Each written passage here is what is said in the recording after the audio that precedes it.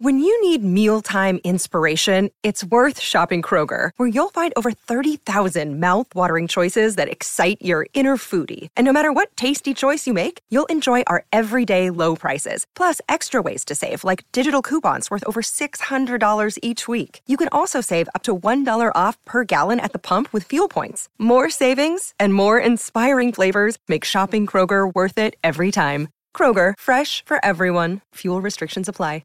What's going on, everyone? It's Taylor Cowles here for CLNS Media. The Patriots have finally filled their offensive coordinator vacancy with a name that nobody saw coming. Apparently, former Browns offensive coordinator and quarterbacks coach Alex Van Pelt interviewed for the job today and impressed Jerod Mayo so much that he decided to give him the position.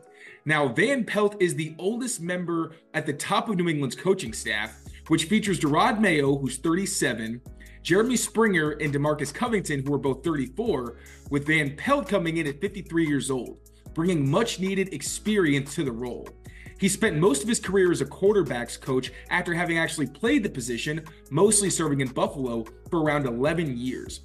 Van Pelt has worked under several highly respected NFL coaches.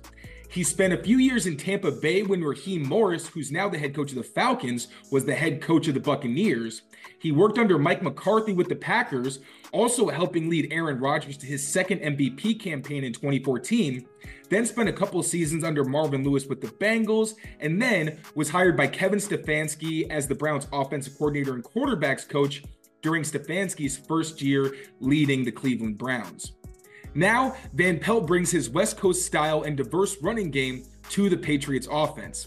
Van Pelt also has a lot of experience mentoring quarterbacks, which was something the Patriots really needed on their staff, as it looked like they were mostly interviewing people who had experience coaching tight ends. I think this is a really great move for the Patriots, as they bring in someone who has a ton of experience as both a player and a coach, and someone who's worked under multiple different regimes and had success with a lot of different quarterbacks, including having Baker Mayfield when he had the highest passer rating of his entire career.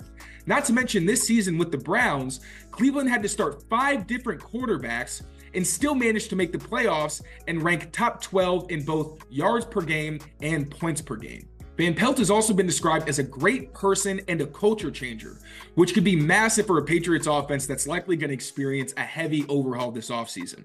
Not only could they draft a quarterback with their number 3 overall pick, but it's likely they're going to bring in more talent on the offensive line and wide receiver position through the draft.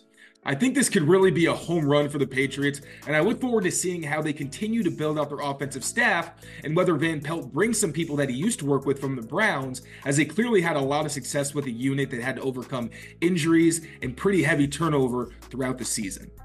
New customers join today and you get $200 in bonus bets if your first bet of $5 or more wins. Just visit FanDuel.com/Boston to sign up. That's FanDuel.com/Boston. Make every moment more with FanDuel, an official sportsbook partner of the NFL.